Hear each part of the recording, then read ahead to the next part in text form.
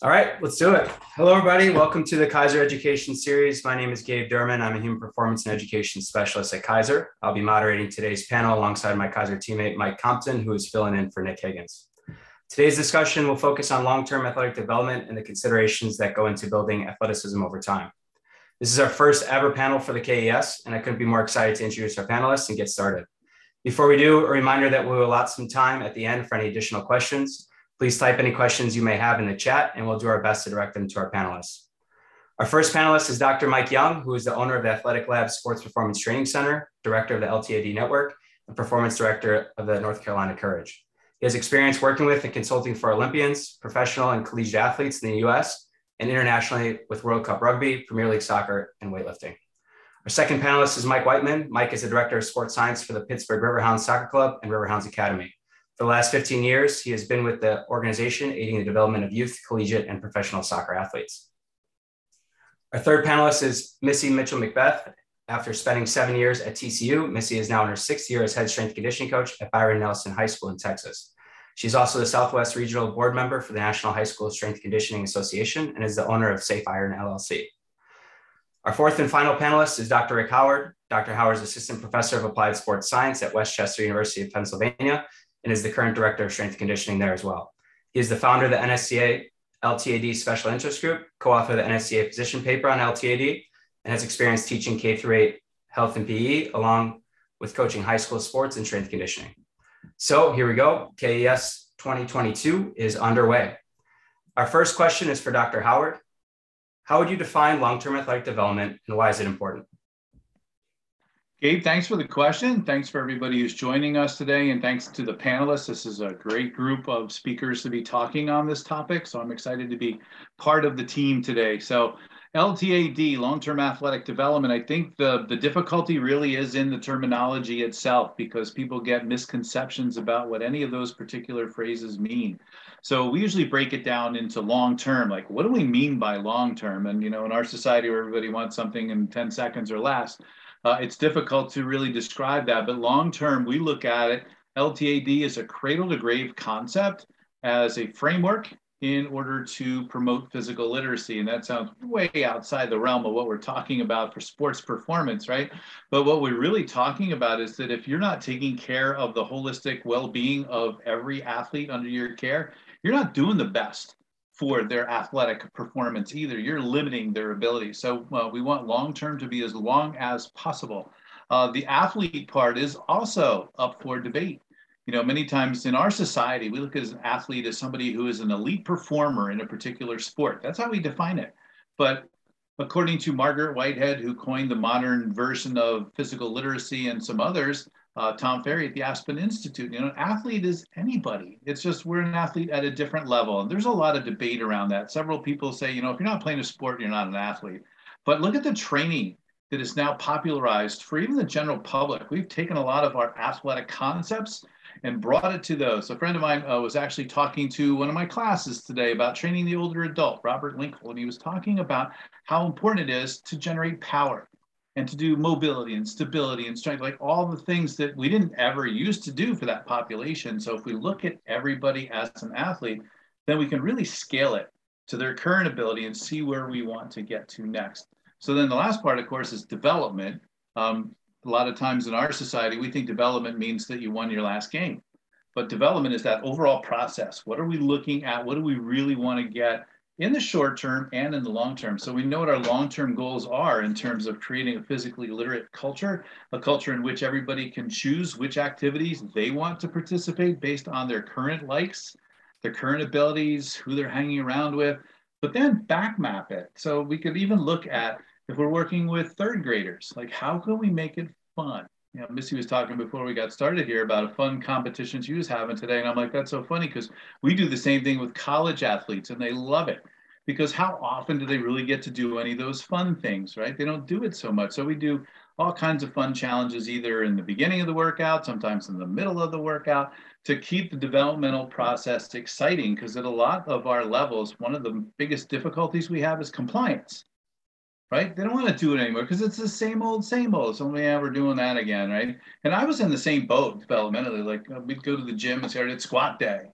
I'm like, all right, great. What kind of squat are we going to do today? It wasn't until I changed my whole training regimen around strongman that it really changed it for me. So it can change. So development is still also across that same continuum. And I think those concepts collectively are what drive all of us to do what we do to help our athletes, no matter what level we are at any given time, to be able to put that together. Yeah, absolutely. And I like what you said about, making it broader than just athletes. Obviously, this is something that, long-term athletic development is a way to prepare people, not just for athletics, but for their lives. A little bit on the importance on it. Mike Whiteman, do you have any comments on just the importance of long-term athletic development and its impact, let's say, for athletes? Yeah, I think Rick did a fantastic job of explaining it. I summarize it in one word: sustainability. And I'm always quick to point out to our young academy athletes that you're only going to be a quote unquote athlete for likely a small percentage of your life. And we want to be able to maintain these sorts of attributes, these holistic attributes throughout the entirety of your life. So for me, I've got a unique perspective because I get to work with grassroots athletes that are 3 to 4 years of age, all the way up through our professional team at the Riverhounds. So I get to see that progression from more general type develop to a slightly higher degree of specificity. But it's really, for me, just summarized in one word, and that is sustainability, and really being subtle with our interventions, regardless of what they are: power, speed, strength, in conditioning too. It's a big one, particularly as it relates to soccer specifically. I think sometimes everyone likes to go over the top with that one specifically. Yeah, absolutely. Thank you. Sustainability is a great way to look at that. I know you mentioned some of those kind of abilities. You look at conditioning, you look at strength, power development. Dr. Young, I have a question for you. When we discuss periodization of athletes of higher biological and training ages, typically we look at it through that lens of training adaptations. We look at hypertrophy, basic strength, max strength, developing power, conditioning. Does this type of periodization apply to younger athletes and populations as well, say grade school or early high school years, or do we need to view the periodization of these individuals more as a periodization of movement literacy? Well, I take a very similar view to the previous panelists. I think this needs to be a cradle to grave approach, and the framework or the lens, as you put it, that where we're looking at training adaptations, really, I would almost reserve that towards the last maybe 1-2 parts of that continuum. That's where the focal point is. I tend to break things up into 3, maybe 4 different phases, so to speak. And each phase will have different objectives. And I think it's inappropriate to say train a youth athlete like a pro, but there's a lot of middle ground in between those two where we have to get from point A to point B. And there's maybe, as I said, 3-4 different phases in there. So I don't think it's appropriate to kind of look through it in the lens of just simple training adaptations, linear hypertrophy, basic strength, max power, et cetera. Early on, I do think the objective is probably, if we're talking about early stage, we're looking at learning to train, ensuring appropriate fundamental movement skills, filling any gaps that they might have. Basically, I think about this as like developing the broadest movement library possible. They need to have a mastery of our basic movements in the gym and elsewhere: squatting, lunging, pushing, pulling, hinging, bracing, rotating, being able to jump, land, etc. As they get older, then I think about maybe we're training to train. So this is kind of like early puberty, 13 to 15, 12 to 14, maybe for girls. Now we're establishing competency in the more basic gym exercises like barbell type work, maybe incorporating some Olympic weightlifting derivatives, kind of focusing a little bit more on the tasks that are more associated with training, like sprinting, linear sprinting, changing directions, the stuff that might appear in the sport of choice. Maybe starting to address some lower level plyometrics, intermediate plyometrics, et cetera. Then we advance once they're around later adolescence, 16, 18 or so, 15, 17 for women. That's where we start to get into the stuff where you're talking about kind of the classic periodization, training adaptation focused models. Now we can start to focus on the stuff that shows up on Instagram and YouTube as the sexy stuff, your development of max strength, hypertrophy, that kind of thing, in a way that's appropriate for the level of sport or fitness that is needed there for that particular athlete group. We could start to incorporate more advanced plyometrics, Olympic lifting movements, change of direction, incorporating different tasks, game-specific scenarios. And now once we age out of that, we kind of, assuming they have kind of climbed that ladder, so to speak, we can now get into the really hardcore training where we're transitioning to senior level sport, elite level sport. This is like what I would consider post high school. We can really start to hone in on the elite level type of training, assuming they have that basis of movement competency and motor skill development. We're developing the physical, technical, tactical, et cetera, that is necessary for high level performance in sport. And then if at any point in time they age out or their performance doesn't match their ability to continue in the sport, that we have brought them along to where they now have opportunity to be a lifelong athlete, and have the skills, the life skills, the movement skills necessary to live a long, healthy life and maintain the physical qualities that they need to. Yeah, I like all the things that you hit on there, and especially starting with the foundational piece, which is the term you use is building a broad movement library, right? That is kind of the foundation of it.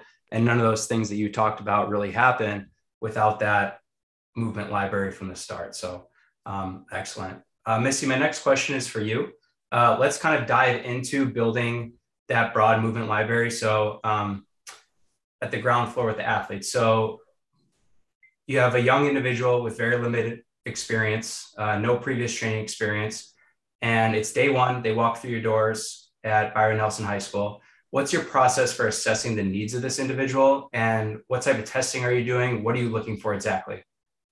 I think the first relevant piece there is that in 6 years, I have never had one individual walk in my weight room. Instead, what I have is a herd of it's a tower. It is a tower of baby giraffes roller skating into the room, and there's like anywhere between 30 and 60 of them. So priority one is control the chaos and get some structure in the workout. As far as actual assessment pieces, I'm going to focus on big five movements. So we're going to focus on the base level progression of our squat, hip hinge, single leg. So I'm going to assess an isometric split squat. Depending on the size of the athletes, we might either assess a reverse pull-up, which is my term for an inverted row, or a traditional pull-up, iso hold at the top. If they have the strength level to even get up there, can they hold it? And then last thing is going to be the start of our push-up progression, which is a high plank, which allows me to assess whether or not they're able to brace and stack that rib cage on their pelvis correctly. Beyond that, I'm also, as I kind of alluded to up front, I'm also like looking at kind of the soft science aspect. How many kids do I have? What is the maturity level? How many coaches do I have to help me through the session? What is the discipline level and the culture in that program? And then just the energy level of the group. A mistake that I made early on, I'd go from 80 freshman football players. And so I'm like at a level 10. And then I roll into a freshman girls basketball group where there's like 7 kids. And like, I need to take it down to like a 3, or I'm going to terrify those kids because they've never been in the weight room. So there's a science piece to it of how we're going to start progression wise with actual movement skills, but there's also an art to it of taking the appropriate approach to make sure that you create buy-in with those kids so that they are bought into your system and are motivated to go through some of those progressions. Because as was mentioned previously, what we're starting with at a young age isn't necessarily the sexy stuff that they see, and they're inundated with things on social media. So we've got to sell our programming to them as well. Yeah, absolutely. The baby drafts on skates, see it at the collegiate level as well.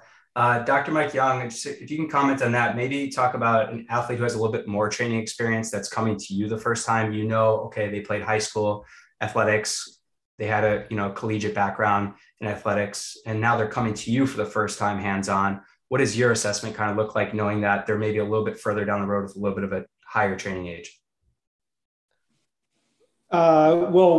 My situation is probably not too different from a lot of others. I do tend to work mostly at the elite end in terms of who I deal with in a variety of different sports.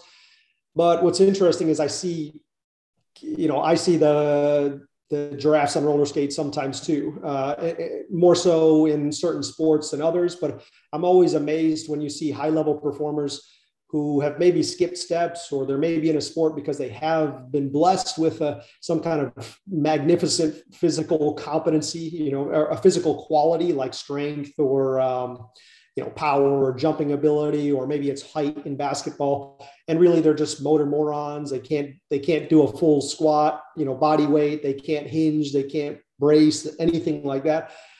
So what's interesting, and I'm increasingly seeing this, is that the lack of physical education in our country and really in the world is kind of like trickling down or trickling up, as the case would be, to elite level sport. And just because you're an elite level performer doesn't necessarily mean that you've mastered these things that would make you safe and a high functioning human. So sometimes we're regressing all the way back to the things that they should have seen at high school level or so. And we're really just filling gaps a lot of times. So I have the luxury right now of having my most senior and experienced group. I've got a track and field group who's been with me for 4 or 5 years. We can really do some crazy stuff that, I'm always a little bit hesitant to put on social media because I know the 12 and 13-year-old kids are going to try that. I always try to put disclaimers on that kind of thing, but I'll always be fair and focus on the basics as well.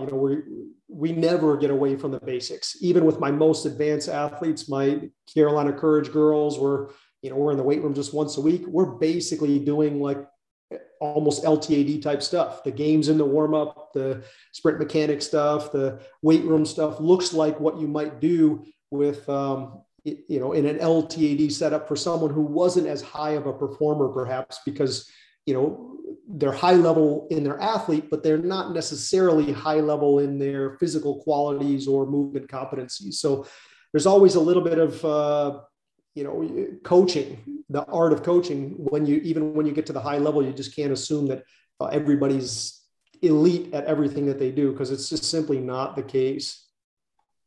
Yeah, it's a great answer. Thank you. So let's transition a little bit. Missy told us maybe about, when somebody walks in or when a herd of individuals come in, but let's talk about navigating from maybe a singular individual to a larger group or team setting. Mike Whiteman, you share a ton of videos on your social media of your training at the Academy. How do you provide a quality group training session while also addressing the needs of certain individuals within the group? So over time, I came to realize that it became more important for me to use those large group settings as an opportunity to teach as opposed to coach. I would liken coaching more to establishing good movement through repetitions, sets, things that we would normally think of in strength conditioning. In the large group setting, I need to be willing to slow it down and deliver information so that they can practically use it when I'm not around. And I have found that in doing so, the quality and even regardless of the size, it is fantastic. And it's really rewarding too, because I think sometimes, particularly in the beginning, when I was about 15 years ago starting, it felt like just trying to, as Missy was kind of alluding to, or trying to just maintain some sort of order and chaos. And then over time, I kind of, by just really slowing it down and also being very willing to not just highlight obviously good examples, but tastefully using those that are struggling, because you'll typically see very similar type movement patterns and successes and struggles amongst the group, to really use them as teaching examples. This is good, this is bad, this is likely what's happening. Let's fix it. Let's take our time. And really, I think the best way for me to describe the control over the larger groups is teaching as opposed to coaching. When I get them in the smaller or individual private setting, then I coach. And then as Mike was kind of mentioning too, there's also a big distinction between learning to train, training to train, and then eventually training to compete and win. So it depends on the stage, and most of them in the very young age are just learning to train. So in that context, by all means, don't fear slowing it down and really getting what you want from the group. Yeah, absolutely. You talked a little bit about good examples, bad examples, using that as opportunities to teach other athletes. Yeah. I have a question for Missy, a little bit on that. For some of the practitioners in our audience that are listening in, I would say, why is it important to emphasize movement quality? And if you could take us through a progression of how you would teach a squat pattern and then progress from the squat and so on. The importance of teaching movement proficiency is obviously a safety standpoint, whether we're talking about cradle to grave with the average person or whether we're talking about an athlete. If they're injured as a result of our training, we've not done our job. As far as a squat progression, we're going to start. So number one, I teach my athletes 3 to 4 basic cues. And if we're in a group of 3, I've got one person doing a squat. I've got one person doing something effectively idiot proof, like a band pull apart that doesn't require a ton of coaching, a lot of focus out of me or their partner. Third person is going to coach, and they're going to be responsible for those coaching cues. So with the squat, we're looking at feet flat, torso vertical, and then closing the knee. So we're looking for a full range of motion.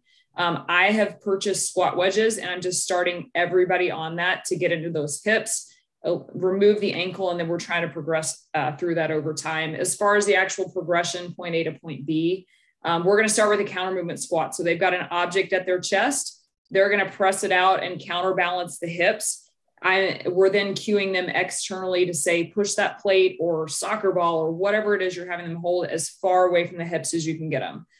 External cueing is far superior for athletes. They don't understand where their bodies are in space, but if you can relate it to something outside, they do a lot better with it. Second piece to the progression is going to be a goblet squat. So now we're moving the load inside and we're increasing the load. From there, we're going to do a hands-free front squat or a zombie squat, just working on the position of the humerus. All right. And then we'll go into a rack position front squat. I do not use back squats with my athletes for a number of reasons. My most recently cited one is that you're relying on one idiot to spot another one. So from a safety perspective, when we do have our tower of giraffes rolling through the weight room, really, really important that we're doing things as safely as possible. So again, squat progression, counter movement squat, goblet squat, hands free, and then into a rack position front squat. Great. Thank you. It's important to have that checklist for a lot of those exercises as you progress, especially with those younger athletes, talking about building that movement library. And then for a lot of the people listening here, they believe Nick Winkelman has a ton of great stuff on external cues, does a really good job with that. So that's a name to look at if you want to hear a little bit more about what Missy was saying, external cues versus internal cues for teaching. Nick Winkelman would be a great resource for that. Dr. Young, you've had you kind of started to get into it a little bit with the different ranges of athletes that you've had, ranging, from youth and now all the way up to experience with Olympic athletes. What design and implementation of training sessions are consistent between those two, and maybe hit on a couple of the major differences?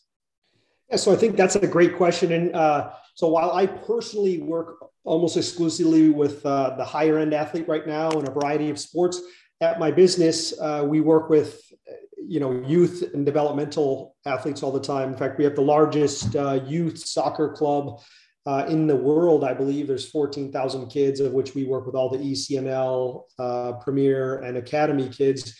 We have a high level, the junior Hurricanes, some swim clubs. So we have quite a few. And while I'm not personally working with them, I am overseeing their programming and how that progression works. And I think we have an overarching philosophy that holds true across all of them, how we manage a session, our exercise selection to some extent, the progressions, the cueing, et cetera, are going to be quite similar, whether you are a 20-year-old, 30-year-old who's just learning these activities for the first time, or you're a 7 or 8-year-old learning these activities for the same time. So chronological age means almost nothing from that perspective. But what we do is we do have this overarching framework, and the philosophy holds true no matter what. And then people are hopping on that train, so to speak, at different points. Ideally, someone is getting on the train when they're 6, 7 years old and starting to learn the basic motor patterns and movement competencies and developing that huge movement library that I discussed earlier. If someone, we start working with someone and they're 15, 16, we're not going to just skip that. We're still going to go through that. What holds true is that we follow basic, we follow the basic understandings of training theory. However, as I mentioned when I answered the first question, the goals of early foundation phase LTAD training is not necessarily physical adaptations. I think it's more so movement competencies. So while we are going to look for overload, that's going to take a back seat in terms of the focus of the training to just making sure that we have, expanded our movement library. We're moving with competency. We can, sprint, jump, land, throw, etc. As we have mastered those skills, now we start to place a premium on, the basic training adaptations, like the physiological adaptations. So it's just a gradual shift. Over time, you would never really say, oh, I don't know where this, it's not like we turn off a switch at some point and say, okay, now we're focusing on max strength or max power. It gets trickle fed in early on. For someone who's 7 or 8 years old and they start coming to train with us, if it is even training, so to speak, it's, we want it to be more like play. We're just going to introduce these activities, which maybe have some element of, strength within them, but that's not our focal point. They'll develop strength, but it's more like body awareness, movement competency. So the focus on technique, the focus on fundamentals stays true all the way through, but then we can somewhat take the foot off the gas on basic movement skill development, at least as they progress, and put the foot on the gas for more sport specific movement skill development. Cutting, changing direction, jumping, throwing, all in a sport-specific manner. We can take our, foot off the gas in terms of like just basic movement library development and put it onto physiological development as they progress and it becomes more safer and they have the foundation. So the framework is, kind of a continuum. And there's never a point where you say, okay, we're switching gears, so to speak. It's just this gradual change over time.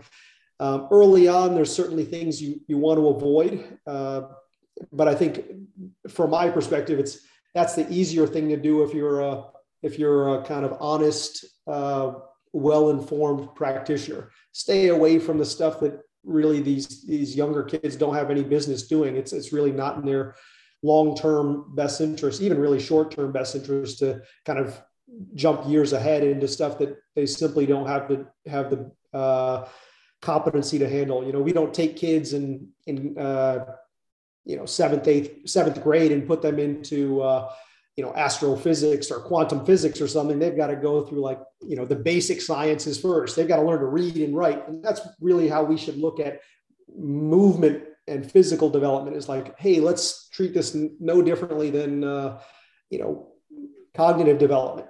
There's steps to this. If we want to get them to quantum physics, elite development, and mechanics and et cetera, we've got to take them through, let's do arithmetic first. And, but how you teach is really like kind of similar. The focus will be more on fun, more movement competency early, and then gradually shift to be more serious, more focused, more sport specific.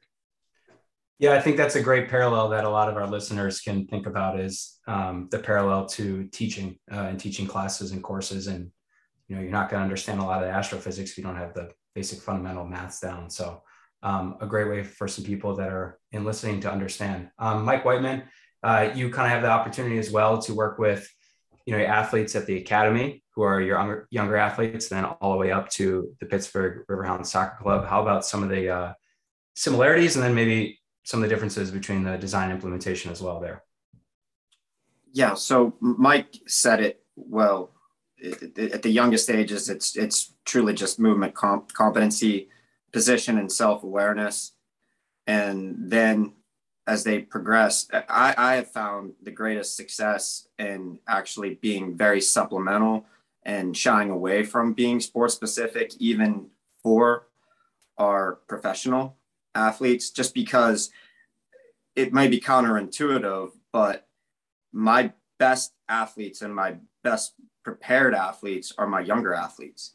And I'm sure Mike can attest to this as well, working with the professional soccer players. When you get free agents coming in and they're in and out, and there's such a wide variety of backgrounds. And in working with academy athletes, I'm afforded and blessed, and I have the opportunity to work with some of these kids for up to 10 years. So I know the progression and their development. There isn't that necessarily at the pro side.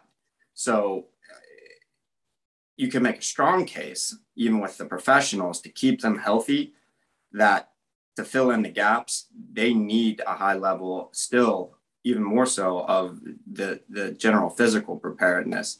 So to be clear, there's really not much difference at all. And in fact, I would say my oldest academy athletes are more advanced in terms of what I would have them do than our professionals.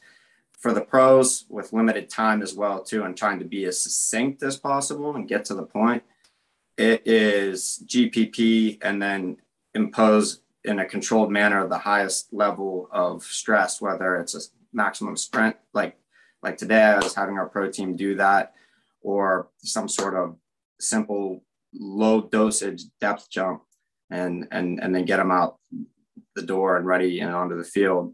Lateral bounds too for the pro team, bounding as primary type supports, like more aggressive type plyos, but in small dosages. But the kids, it's really, really just simple basics of movement. Yeah, Dr. Young. Yeah, I just wanted to kind of tack onto that because this is a really nice kind of story. I've taken some club visits and consults at some of the biggest soccer clubs in the world, your Real Madrids and Arsenals and Liverpools. And what's interesting is you go to the academies and some of these programs, and it's just amazing, really, what some of these kids are doing. They're a phenomenal job. Arsenal Academy is kind of like a shining light in this field. And kids are really doing phenomenal things. And they've obviously got these kids for many, many years, sometimes starting them from 9, 10 years old and taking them up through 18 years old. And then what you see on the first team, where they're 18 plus, many of these kids that didn't come through the academy program, but who were bought as internationals or free agents, and they're brought in as very high level pros. They're not training anywhere near as high level as these academy kids that have been in the system for 10 years or so. So it really is a thing where this is you have to develop this over time. And most of the kids kids, I say, as a 20-year-old or whatever, you'll get in even at that high level, just need to basically be doing the basic stuff. We focus on the icing a lot, and in many cases you don't even have the cake because they can't do anything really well. So like with my courage programming, where I look at them as high level elite in one regard, they're soccer, some of the best soccer players in the world, but in another regard, in the gym, they're intermediate, so they're still doing basic stuff. We don't do anything that's crazy or would, kind of light Instagram and YouTube on fire. We're just doing like basic sets and reps. Maybe the craziest I might get would be like incorporating complexes with a squat and a jump or something like that. It's so fundamental. It's almost like a cheat code for success is just to not do anything crazy. You just focus on the basics and do it amazingly well with these high level performers. Because in most team sports, they're elite in their sport, but they're not elite in the things that we are concerned about. Yeah, absolutely. Appreciate both your input on that. Some good nuggets in there. When we talk about long-term athletic development, you just hit on it. It's long-term. As we know, as coaches and as former coaches, it requires a lot of time. It requires diligence to yield results. Dr. Howard, can you discuss how practitioners can create buy-in from athletes and parents in a world where many just want instant gratification? Sure, that's a great question and a great topic. So, and it reminds me of looking at Brad's comment here in the chat too, that we need to look at everybody and bring out their best. Start with the success, and how do we actually do that for our athletes at all levels, and even with the parents.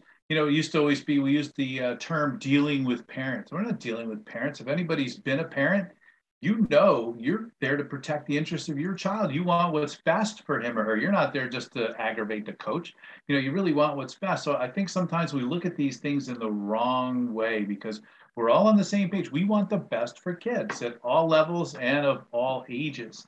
So when we're really talking about how are we impressing upon parents what needs to happen, there was a really good share. I think Eric Cressy had it about a month or so ago, when had an athlete, the parents came up and said, I want you to train my kid like the pros.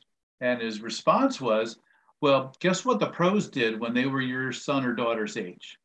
They played like kids. So, when you're talking about what to do, if we don't want to move through that developmental process too quickly, but we still want to make sure that it's fun. We want to reach out to parents, sport coaches, the community, and everybody that we can, and make it an educational process for us as a society to really embrace being active and to really embrace the benefits of sports participation. It's not about the trophy. It's not about the championship.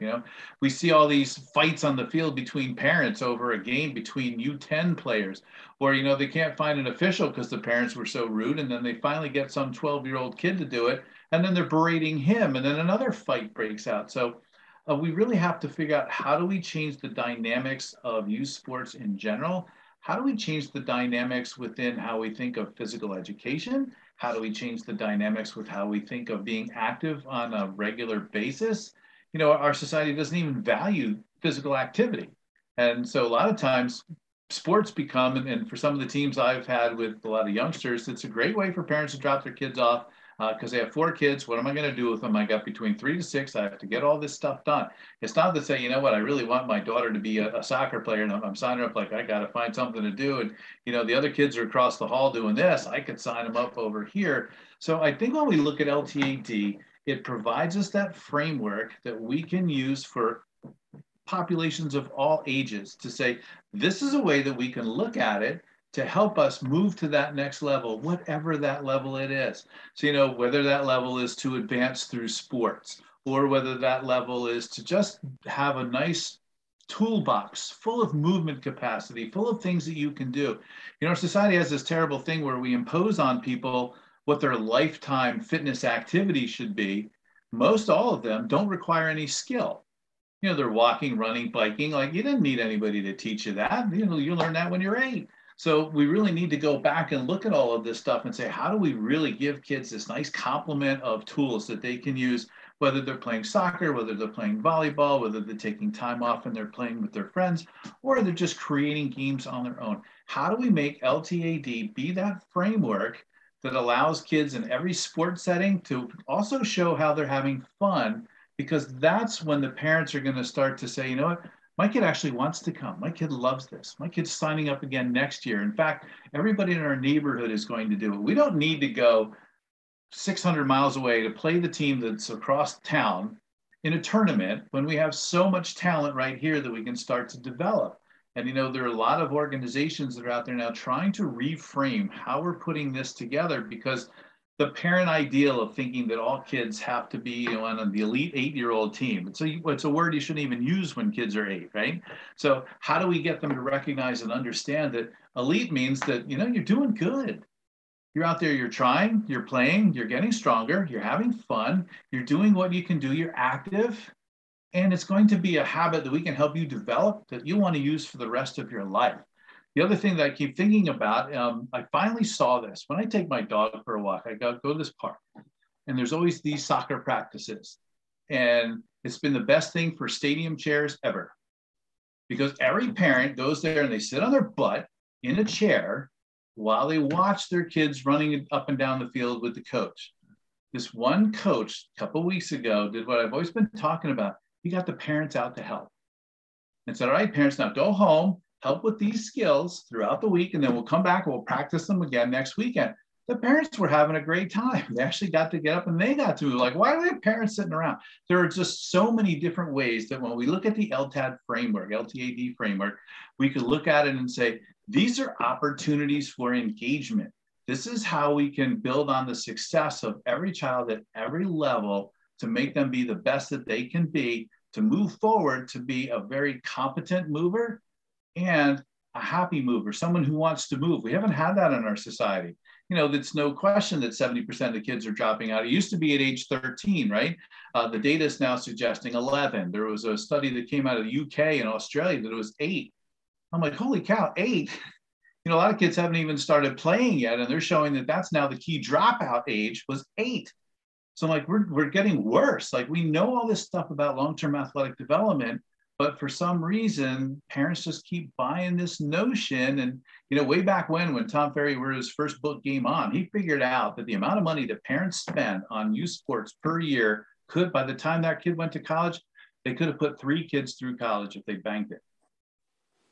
Just to be able to tell all their friends in their neighborhood, hey, my kid's getting a college scholarship. They spent all of this extra money just because they got sold this ideal by groups of people who, they have the best interests somewhat in heart of, keeping kids active and say, but, I want you to keep playing basketball or soccer all year round, and you have to stay in our academy or in our group, or, you're going to miss out on all of these opportunities. When I was with the school district of Philadelphia, we had a wonderful opportunity to share with parents. Ed Snyder from the Flyers, before he passed, wanted as his legacy that every kid would have all of the obstacles to hockey taken away. So he gave ice time. They partnered with the Department of Rec to be able to put together hockey leagues. We went to the local lacrosse association who were looking for coaches, looking for athletes. We showed them how that they could get the kids to play both sports, the coaches to learn how to coach both sports. We had the officials for both sports. We doubled the participation in both organizations just like that by getting them to work together. And then the parents were like, wow, this is so cool. Now there's so many different things that the kids could do, skills that they learned. And, in Philly, there was always this thing that Philly kids didn't get a lot of the scholarships. So when we looked at it in that particular vein, women's ice hockey, there were more scholarships than there were women's ice hockey players to use them, especially in the inner city. So we were able to help kids get to college just because of the nature of some of the different sports. So when you make parents your partner, you're not dealing with them, they're your partner. When you make other coaches your partner and you're reaching out to them, how can I help? At Westchester, they're kind of calling me a liaison when I had strength coach. I reach out to every department I could talk to. What can we help with nutrition? How can we get kids to do this? Reaching out to the wellness groups, reaching out to the parents. So here's what it looks like. And everybody's been on board just because we're framing it correctly. And I think that's a huge part of what we need to remember. Yeah, that's great. And that's awesome. And you talked a little bit about the dynamic between parents and athletes and parents and coaches, athletes. I have a question for Missy. Being at the high school level for about 6 years now, or now in year 6, can you give some insight on athlete buy-in as well as administration, right? How do you get administration to buy in this idea of long-term athletic development, the resources you might need to help supplement that, et cetera? This is a battle that I really have not had to fight at my current workplace because our district we have 3 high schools. Each of us have a full-time strength coach. And so our district is committed and bought into strength and conditioning. I've never had a coach try to not utilize our services because it's just, that's one of the pieces of their job interview is that they come in, you have a strength coach, they're going to do the workouts for you. You're going to lift them in of twice a week. So I'm very fortunate in that regard. However, I have a lot of colleagues who are kind of fighting the good fight to try to become a strength coach at their school. And I can tell you some ways to not do that. And the way to not do that is to approach it with your agenda. As Dr. Howard mentioned, it has to be approached from a, how can I help you? How does this solve a problem that the administration has?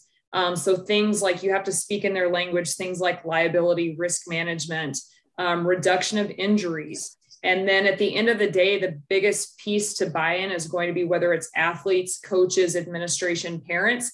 The biggest piece is going to be demonstrating results. So whether that's, wins and losses, we would love it to correlate with that. It doesn't always, whether that's participation rates, whether that's, black and white KPI improvements, you're going to have to demonstrate some, progress with the programs that you're working with. And I would say that's the other piece is, generally speaking, these individuals that I'm referring to are in charge of their sport. And they're doing the strength and conditioning for their sport, but they want to expand across the board. So I think you have to be really faithful with the sport that you're given, and then maybe start to bridge those relationships with other sports and say, hey, like instead of going in and attacking their programming, like I see people, we see these tweets and stuff with these workouts on the board and people are just shredding them. And I think that comes from a good place of wanting to help. But you can't do that and build a relationship with a coach. You might go in and be like, hey, have you thought of doing it this way? And try to bridge that gap between them, between administration to kind of make some progress. And don't expect that it's going to happen overnight. Even with us being a large school district and having 3 full-time strength coaches, other school districts are starting to adopt it, but it's going to be a slow process to get, full-time strength coaches everywhere. Or people designated within the campus. So I think the more that we're able to get these LTAD messages out there, I think it helps everybody support their cause, because they could take this recording and show it to an administrator and say, hey, like, this is what we're after. These are some of the reasons that, not my words, but someone else's words, why these things are important. Yeah, absolutely. And just a reminder for some of the attendees in there, you can put your questions in the chat. We'll make sure we get to them. There's one that kind of popped up that I'm just going to go towards right now because I thought it was relevant to this conversation. We had somebody ask, how do we start the conversation about rest with athletes and or their parents? And saying, I'm at a small school in which students go from football to volleyball to basketball to track and field to softball. So little rest in between seasons. We've had more than one female athlete struggle during a basketball game on a Monday, and then was at a club volleyball tournament all weekend. Love the multi-sport continued activity, but how do you teach to always be active while also showing a necessity for rest and a slowdown? Does anyone want to attack that? Offer some advice potentially?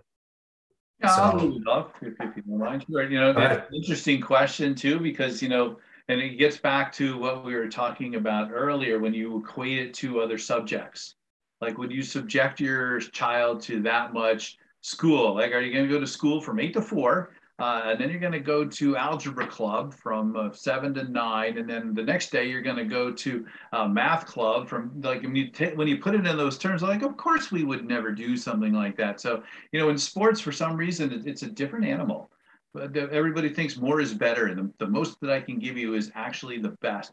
So I like to actually share what the research says, but in a friendly way, because it's really difficult and it's really easy to make it sound like you're being condescending when you're talking to parents or coaches or even kids with what it is. So I'll find some really great infographics. So look at Adam Virgil's stuff. He's got some really cool infographics that are easy to look at, and it's a quick read, and you can say, all right, here are the benefits of sleep.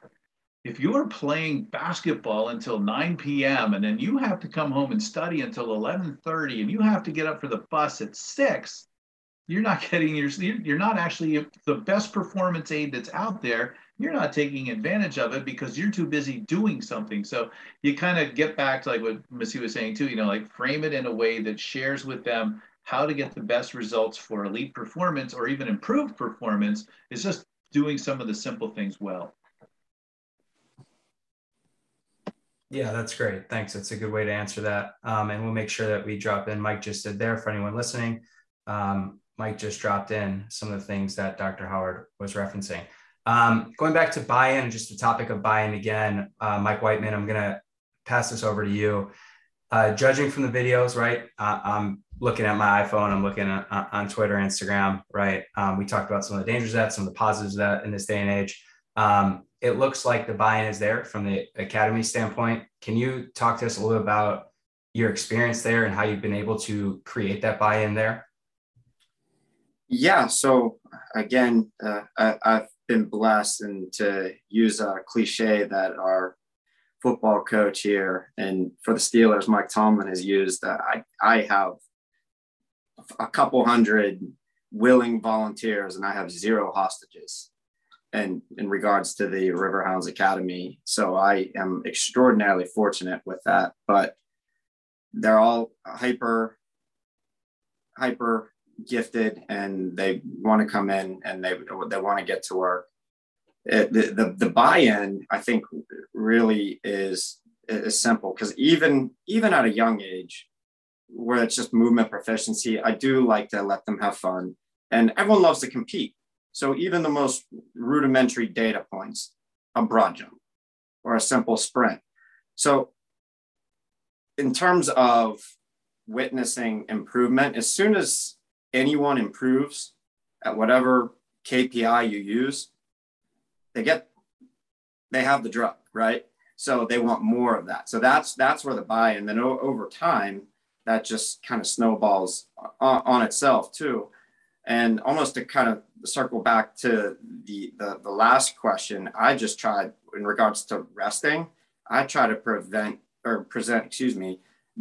data, cold hard, because I tell the parents very, very nicely that your feelings don't care about facts and physiology, right? So I just give them simple data points. So if you rest X amount of hours after a tournament, here's their vertical jump, here are their sprint times. If you rest 72 hours, if you rest, these are what the actual data points look like. Really simple points. And you can, the improvement, the difference is clear. So they start to actually, the aha light bulb moment amongst the parents is there. So just really, really simple things that are tangible, that can be objectified, are really helpful for that. Yeah, thank you. Staying, we kind of touched on a little bit of that on the question that was asked by one of our attendees, and we're going to stay on the kind of that hot topic of sports specialization and its effect on burnout and injury. It's a question for Dr. Young, and eventually a question for the rest of the panelists as well. Objectively or anecdotally, what have you seen with some of your higher caliber athletes in college and beyond, all the way up to Olympic level, as you compare those who have played one sport versus those who have played multiple sports? And this is obviously a super hot topic, and I'll want to try to bring some, balanced clarity here. That I think the reality is that while it is really kind of sexy to say, or popular to say, hey, no sports specialization early, the reality is if you don't do a little bit, especially in certain sports, like say tennis, or maybe even to some degree soccer, you're not going to give yourself a chance for future success. Now, other sports, kind of your more typical American sports, your football, your basketball, et cetera, you see more cases there where, and even like your highly physical sports, your performance-oriented physical sports like track and field, cross country, Olympic weightlifting, there you almost don't need to specialize at all early on if you're heavily gifted. But I think we need to approach this from a balanced perspective, in saying that sports specialization, some sports specialization isn't necessarily the root of all evil, but it needs to be balanced, and it needs to be appropriate for whatever is necessary for that sport. And when I say sports specialization, I think I do want to be clear that, one, I'm not, I'm neither opposed nor, vehemently for sports specialization. I just think it's important to recognize, like, yes, every Super Bowl team has their players who played 85 sports in high school, but there's also just as many players on those teams that have, been sports specialists, right? Like Tiger Woods, sports specialist from the time he was 10 years old. Yes, he's battered and broken right now, but he was also achieved more success than practically everyone else. So let's approach this in a balanced way, that it's not a black and white thing. We just want to make sure that as we do have some sports specialization, that it is appropriate for the current level of that athlete, and that we're not skipping all of the things that Mike and Missy and Dr. Howard talked about already, where, we have to have those movement competencies early. We have to have the basic physical competencies early before we even start to play around with kind of quote unquote sports specialization. And I'll finish by saying this, is that what most consider sports specialization in my mind is largely bogus, right? So I don't think of sports specialization as like, hey, I'm going to bring a soccer ball or a tennis racket and make it heavier and put it in the weight room, and we can do that exact same skill in the weight room, or, do all our resisted, all our change of direction with some kind of resisted band or Vertimax or something like that. I think that's nonsense. I would look at sports specificity more from the physiology and the movement qualities associated with it. So what are the energetics? What are the biomechanics? What are the contraction types? Those kinds of things. If we look at specificity from that side of things, rather than just like, let's try to,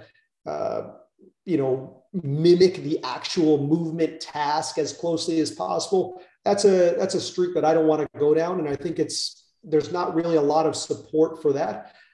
So really what I'd suggest is we go broad, we narrow up to the contraction types, the movement types, the movement velocities, the energetics associated with a sport, rather than just saying like, hey, let's kick a heavy soccer ball, or some of this other nonsense you see out of the highly sports specific crowd.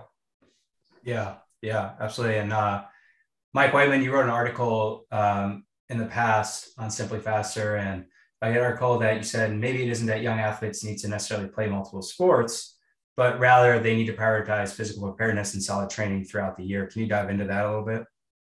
Yeah, so the game has changed clearly. So the days of multi-sports athletes are waning, if nothing else.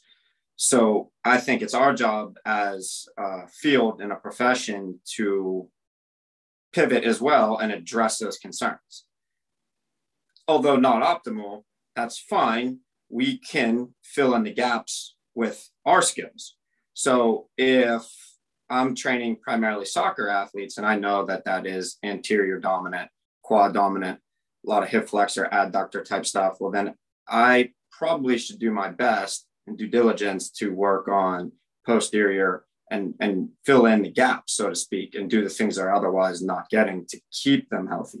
And I've always used the analogy to the kids, because it's, even though they can't drive yet, they are aware that they have their kids, or their parents have to take their cars into the shop for basic maintenance, tire rotations, alignments, things of that nature, just to keep the car healthy. And if they're in fact the car, they need the same thing as well too. So again, although it's not optimal and they're not changing enough, it's our job, I feel, then to fix that and then figure out the most pragmatic ways to do so. Yeah, absolutely. Missy, you told me that you had about 400 athletes. Is that right?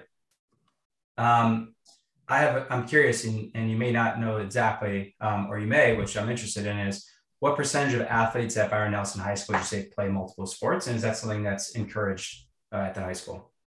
So if we remove football from the equation, and we take a look past the freshman year, on the girls' side, we will maybe have 10 to 15 girls that play multiple sports. And generally that's an event in track and field. On the boys' side, we'll usually have about, our basketball team is almost exclusively specialized. Our soccer team, but for 2 football kids, which kick for us, which I don't know that that's really technically multi-sport. And then we'll have maybe 5 to 10 baseball kids that play multiple sports. And just to add on to some of the points that have been made previously on this, a couple things. Number one, we won a volleyball state championship in 2019. And the reality is that if our kids were not specialized in one sport, we don't win that because it's such a skill dominant sport that they have to be training those skills all the time. And so I don't think we're going to see a shift away from that back to multi-sport culture. The question in the chat was great because it actually highlighted the fact that those multi-sport kids sometimes do have those same rest and recovery issues as these specialized athletes. And then the final point I like to make with this is that sometimes kids are only in one sport because they're in the band or they're in theater or they're in orchestra, or, you know, maybe they just don't like another sport or they're not good at it. So I think a lot of times we indict the single sport system without looking at the individual and the training process surrounding it. Yeah, for sure. You bring up some great points there in terms of some of the extracurriculars that are going on. So I want to leave a little bit of time. I know we have a couple of questions in the chat here. I'm going to have Mike Compton address some of them to some of our panelists, and feel free to piggyback off each other if you guys would like. Awesome. Thanks, Gabe. Our first question comes from Joe E. I'm going to direct this towards Dr. Howard. What are you doing in your community to bridge the gap between stakeholders, elementary PE, youth sport coaches, middle school clubs, high school coaches, parents, etc., to name a few? All right, Mike. Well, thanks for the question. Thanks, Joe, for asking the question too. Joe is very involved in all this process, so it's great to hear the question. He has a lot to share as well. But from my perspective, and I think this is important for all of us to be involved in our communities. We're not an island, we're not a silo, we're not in isolation. How do we put that together? So in my community right now, it's pretty exciting, and being at the college level, and I was the director of athletics for the school district of Philadelphia for a number of years, so I have that experience as well. So I reached back out to them, and we're actually putting together a project where we're going to start to take a look at students' physical activity levels, their motor skill levels, looking at what they're getting to help drive physical education instruction at the elementary level. And then to integrate that across all levels, junior high school, middle school, whatever they call it, and it's all different configurations in Philadelphia, and also into high schools, so that we can actually take it. And I think my role now in strength and conditioning and more in the athletic side makes it a really good sell for a school district to be able to take that on and say, this is something that we can do. I've had a lot of experience with them. I still know a lot of the coaches and teachers to be able to go back and put that together, and then to be able to reach out into the community. Philadelphia is unique in that the Department of Recreation runs most of the fields. It's a landlocked city, like most big cities are. So a lot of the fields where our teams practice and play are not owned by the school district. They're owned by the Department of Rec. So there's already been an articulation agreement, how that works, how that looks, and how that attracts parents and families and different things in different parts of the city. You do have to be aware of different battle zones in terms of neighborhoods and who can cross boundaries from one neighborhood to another, either on foot, in a bus. There's all kinds of those crazy issues to look at too. So it's a lot more complex than we think of in middle America. I think sometimes, you just go to the other team, you just go out and you shake their hands and everything's great. It's different. It really is different. We need to factor in wherever we go. We have to look at all the societal things that are going on in that community to see what we can do to best help. But we think being able to engage in this process, I run the coaching minor at Westchester also. So I'm able to get my coaching students involved. And so they're able to come out and help. They're helping with summer camps and different things that we're doing this year. So we've really been able to recently, more than before, really get a handle together on being able to help lots of kids in the entire Philadelphia area from where I am.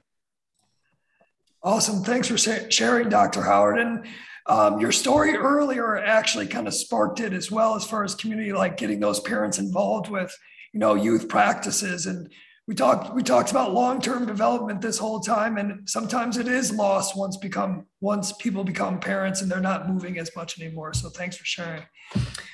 Missy, this question is directed towards you from Sam M. Coach Mitchell Macbeth, are you able to keep your groups of athletes somewhat separate by experience/abilities?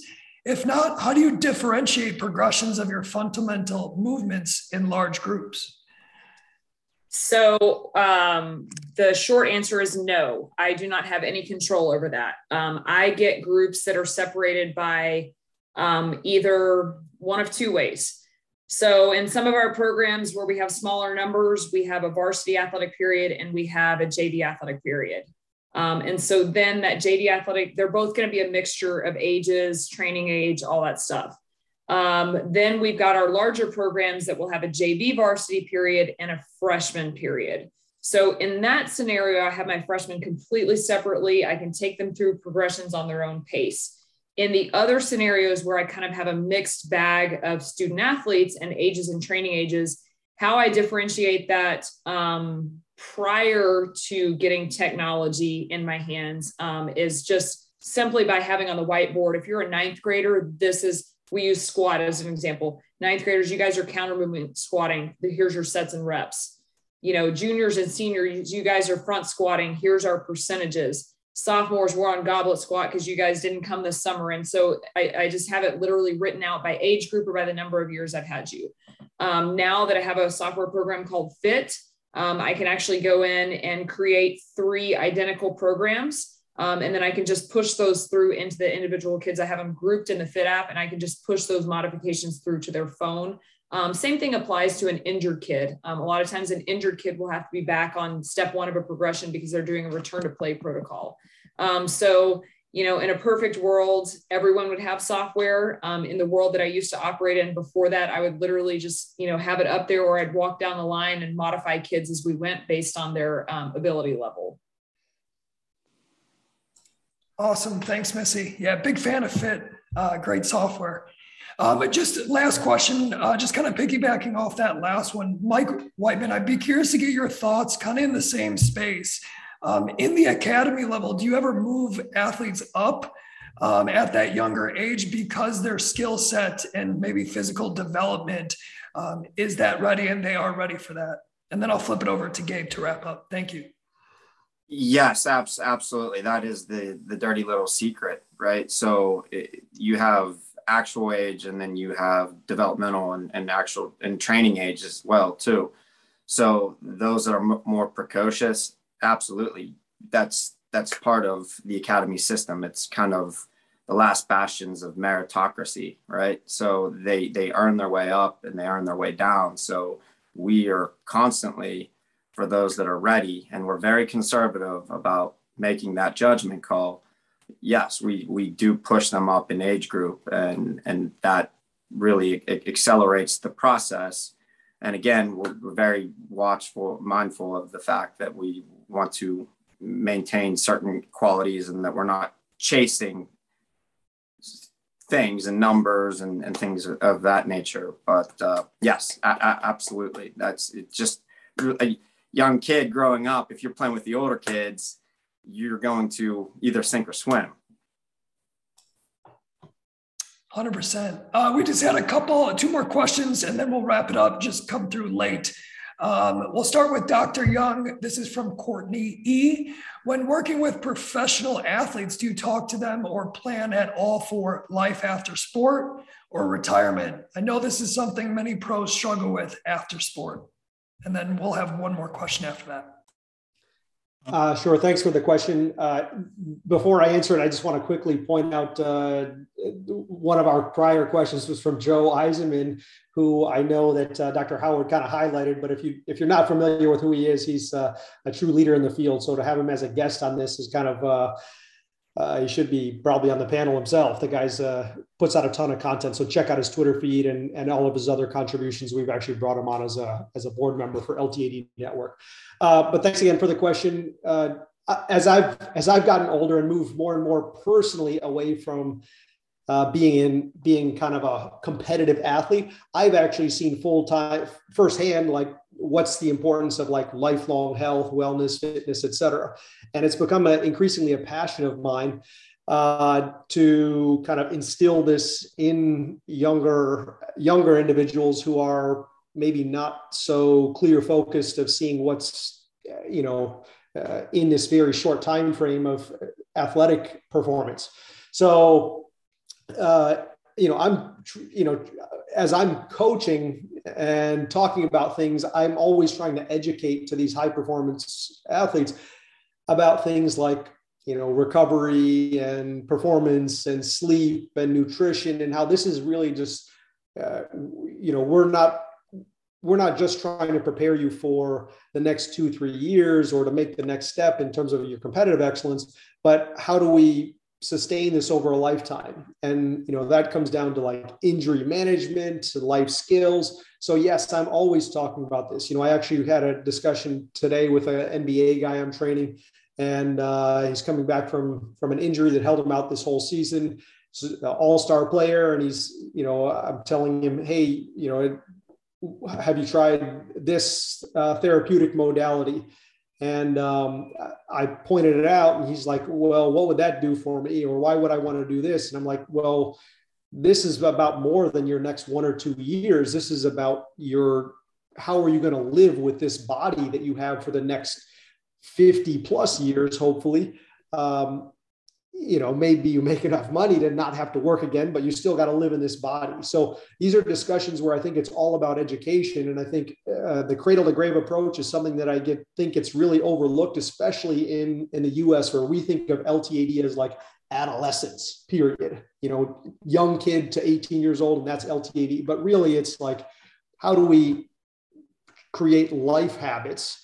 How to create an adult athlete? As Dr. Howard led off with, I think it's like there's this weird switch now that up until very recently, people thought like, oh, I don't play sports or do anything with skills or do anything with power or jumping or sprinting the moment I stop competing, And the moment you do that, those physical qualities and movement skills will decline. So it's like, we need to create lifelong athletes. I don't know if that's the best way of putting it, but we need to create people that could conceivably have those same skills and movement capacities and physical capacities as they did when they were younger, and hold on to them for as long as possible.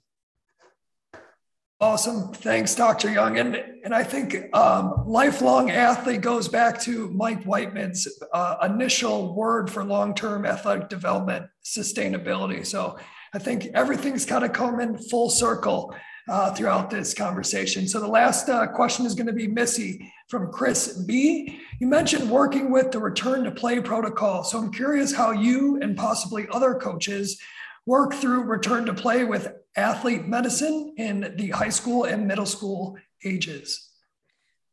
There's a lot of layers to this, and I actually know Chris. So Chris, if you want to get on a separate call to talk through all of these things, we can, but I'm going to try to, for purposes of brevity, bullet point a couple things. Number one, when I arrived at my current stop, I walked into what was a triage facility in the weight room, where it was like I had probably 10 kids running up to me with various and sundry injuries of why they can't lift and all this kind of stuff. And so I went to the athletic trainers and just built a relationship and created a dialogue of what can they do versus they can't do X, Y, and Z kind of things. Now, certainly contraindicated exercises, we need to know about that stuff, but creating that dialogue with the athlete of, hey, we still have 3 functioning limbs, let's work around your injury. So that's piece number one. A return to play protocol is a moving target, and versus the college level where they're seeing the doctors very frequently, at the high school level, they're seeing the doctors every 2 months. Okay. But in that 2 months, there are a lot of changes occurring. So what I've started doing is talking to my athletes about getting me in touch with their physical therapist and opening that dialogue. So I know more on a daily, weekly, monthly basis, what the focus is, what changes have happened in the return to play. And so I kind of navigate that through a multifaceted approach, both with personnel on campus and off campus. Yeah, thank you, Missy. And We included a link in there, everybody, to the relative social media pages, the Twitter profiles in there. If you go look back some of our images, you'll see some of the Instagram handles as well. Please feel free to reach out to our panelists, as many of them are active on social media. So last question I have, this one's going to be for all of our panelists, and it's going to be kind of rapid fire. Something fun that we like to ask a lot of the practitioners that we'll be bringing on here. What does your own training look like now? Is it practice what you preach, or are you training for something specific or experimenting? And I'm going to kick it off to Missy for a quick answer. She's been posting about her just jump mat scores. So Missy, if you want to start with you, and then we'll go to Dr. Howard, Dr. Young, and finish with Mike Whiteman. Thanks.